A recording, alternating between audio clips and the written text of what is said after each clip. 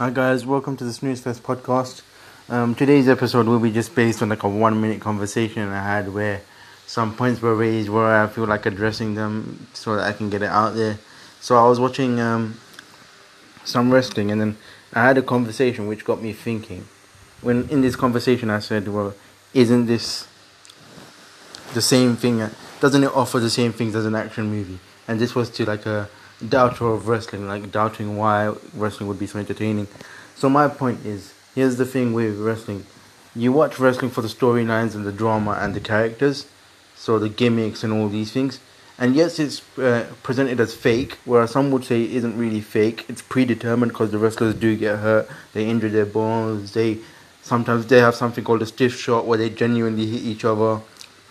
Like I said, they get legitimate injuries. They get legitimate pains from being on the road so much, being in the wrestling ring, performing such high demanding moves on the body like spins, flips, kicks, dives, you know, what do you call it, jumps, all these things. So it does take a massive toll on the body. So some would say predetermined and not fake. However, some of the moves a lot of the moves don't actually connect. So I would rather go with the term fake rather than predetermined. Even though I am a wrestling fan, I would say wrestling is fake.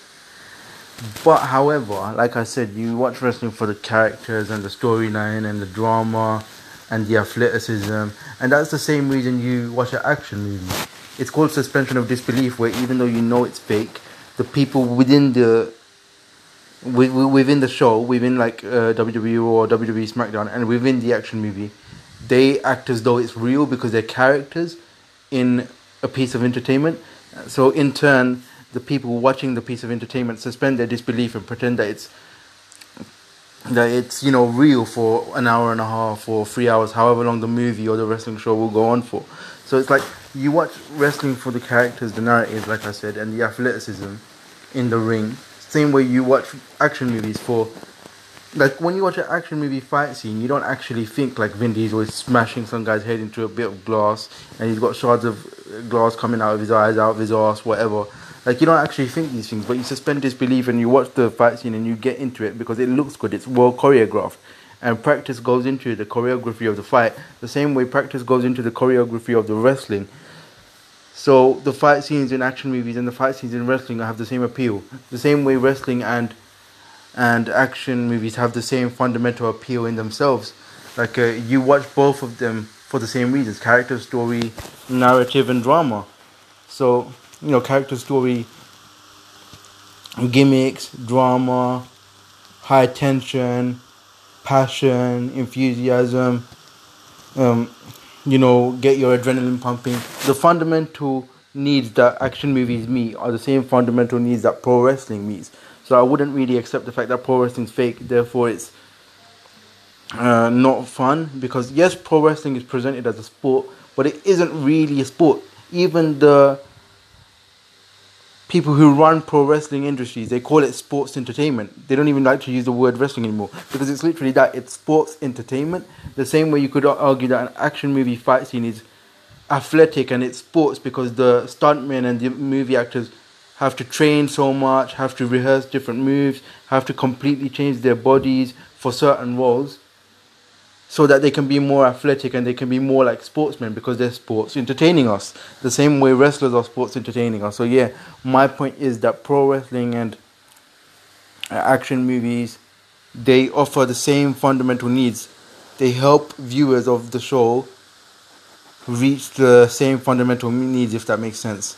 And I'm making it sound like a romantic relationship, whatever. That's just how it is. So yeah, what is really the difference between pro wrestling and action movies? I would say action movies have a lot more high profile people working on them.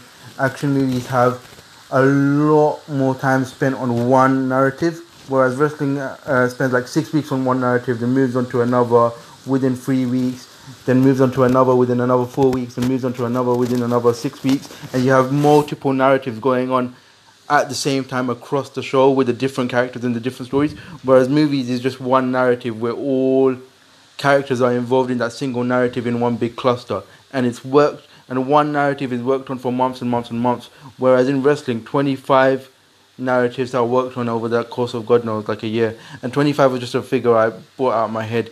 In terms of wrestling feuds, and that means rivalries, the amount of wrestling rivalries there are in a year is probably more than 25, but who knows? Yeah, those are the fundamental differences between action movies and pro wrestling, but the fundamental similarities are the same. They offer the audience the same thing, so I don't really accept the whole wrestling is boring because it's fake argument. And I'm more of a casual fan, but even then I had to come and say that because that's a really inaccurate argument. Another, like, apart from the high profile nature of movies and the extended effort on a single narrative, I'd say another difference is, of course, it's not performed in front of a live audience. You could argue that action movies don't insist that they are real and try to present themselves as real, but they do. Even superhero movies do that. Like Captain America does that. Superman does that. Thor does that. Batman does that. And superhero movies is something that I don't enjoy because they insist that on making it seem like it's real, even though it's not real. They insist on making it seem extremely realistic, even though it could never feasibly happen in real life. Whereas a lot of wrestling storylines could feasibly happen in real life at times. And for that reason, I'm not really a fan like that. But at the same time, I can see the appeal of superhero movies. So I can't understand why people who don't like wrestling, which is absolutely fine, can't see the appeal of it. Because the two departments of action movies and predetermined pro wrestling is very, very similar. So that's interesting to me. And another, of course, is action movies is not performed in front of a live audience. I don't know if I've said that or not, but I don't see how that would be too relevant. It probably would be, but I'm not thinking right now. If you performed action movies in front of a live audience, you wouldn't be able to perform all the stunts, destroy all the cars, have all the tense scenes because of the buzz in the crowd, and it just wouldn't be the same thing. A movie performed in front of a live audience wouldn't be a movie, it would be a play, and you can't have a live audience watching such a complex piece of art for so many hours straight just in front of them. And movies are not always performed on set.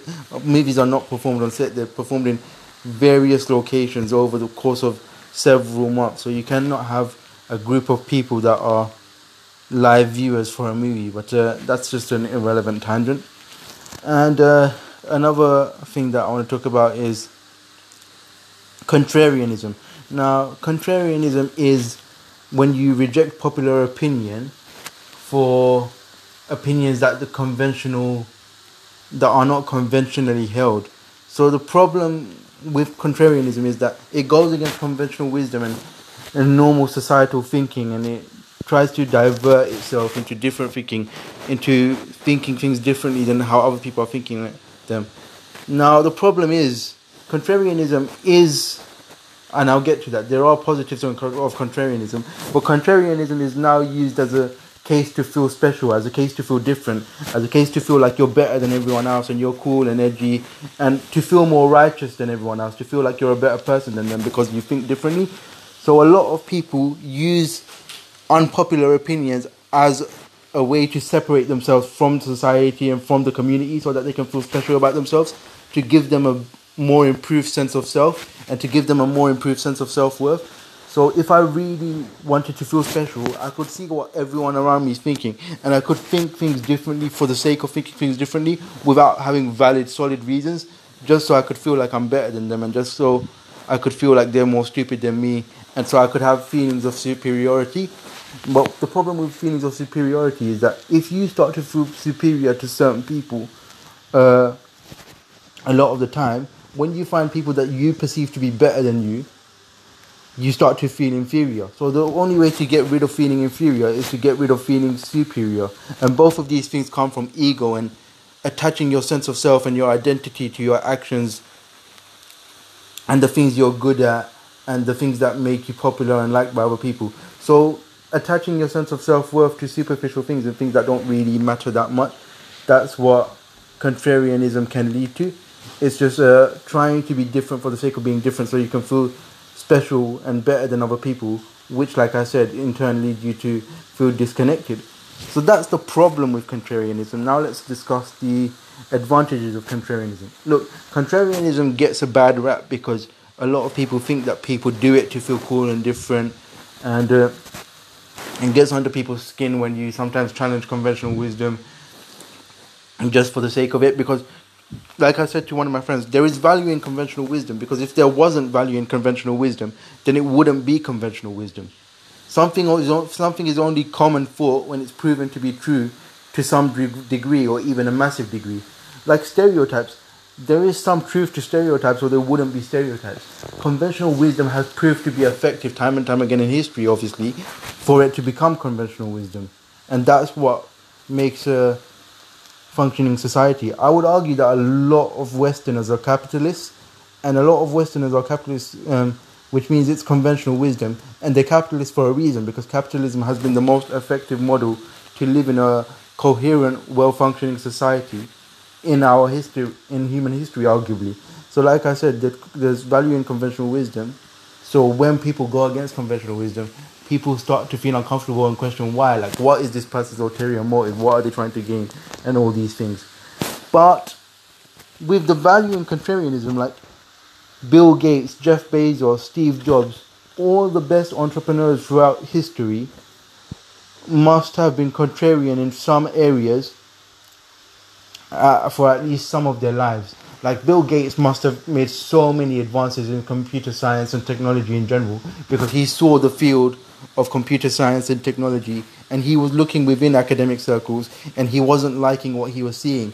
He wanted to make an innovation, he wanted to make a change, he wanted to switch things up, and because he did that, he became a billionaire, and at one point the richest man in the world. Jeff Bezos probably looked at online shopping market, and he didn't like what he was seeing. He probably rejected common notions just like Bill Gates did. And through his contrarianism, he launched Amazon, and he's now nearly a trillionaire. Like a Steve Jobs has that famous speech on YouTube that everything around you that you see today that you call amazing was created by people who are no more better than you. This could be you. That's paraphrasing his great words, but yeah. He wasn't willing to follow the script, so to speak, and put himself in a box. So like I said, this is the value in contrarianism. Sometimes to be different, sometimes to achieve extraordinary things, you have to be disliked, you have to be opposed, you have to be rejected, you have to be thought of as a scumbag, you have to be thought of as a weirdo, you have to be thought of as somebody who doesn't belong. You have to be a contrarian sometimes, because if you're thinking the same things as everyone else, you're only considering the same things as everyone else. And if you're only considering the same things as everyone else, you only know what everyone else knows. So you just live similar lives to what everyone else lives. Whereas if you want to live a fulfilling, meaningful life where you achieve something to your standards, and if you want to think properly and not just go by the lines of thinking of how school taught you to think, but actually use first principles and question things. If you want to do that, sometimes you're going to have to be contrarian. So that's my argument for why occasional contrarianism is useful. And yeah, that's just to continue this a little bit. I was just thinking about how most of our problems land in ego. Like when I was having this conversation, I was thinking about the conversation. I was thinking maybe this person's right, or how would I answer this question, or these things. And when I get caught up in like, oh, this person's an idiot, they're stupid, they don't know what they're doing, I probably get my identity and my sense of self involved. That the fact that they didn't know the answer to this says something about me, and why I think this and why they don't, and everybody has to think the same way I do. And the fact that somebody would think these things about things that I like probably says something about how I shouldn't be liking these things. I either take it that way, or I take it the way of, once again, superiority. Like, oh, this person just doesn't understand this, or this person's stupid. This is what I would say. This is what I would say to them.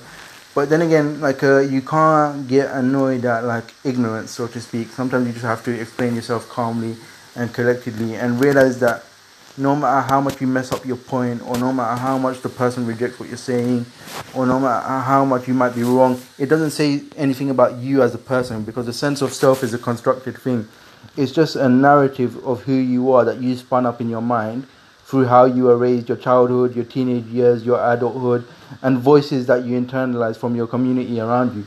You could always change your idea of who you are, and it just comes from letting go of your ego and realizing that you're not that important, and the things you do and the things you get yourself wrapped up in and the things you think are the end of the world and the center of all important things really are not that important. That comes down to taking yourself less seriously. So that was just another philosophical tangent. I don't know, maybe I fancy myself as a philosopher, but yeah, that's just something to be said about why you should probably let go of your ego and why it would help you a lot. Because the more you let go of your ego, the more you stop putting yourself at the forefront of everything that is important in the world.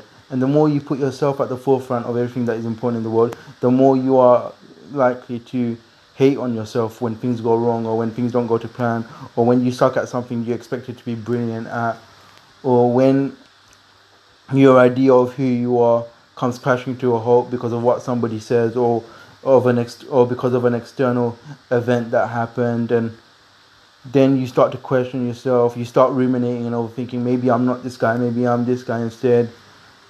I'm so useless, this and that. So the only way to get rid of all that is to not really care too much about who you are and what you are and what everybody's thinking about about your place in the world. Because spoiler alert, like nobody's thinking about your place in the world. No one cares, G. And that's been my podcast. And yeah, episode 7 or 8, I think. See ya.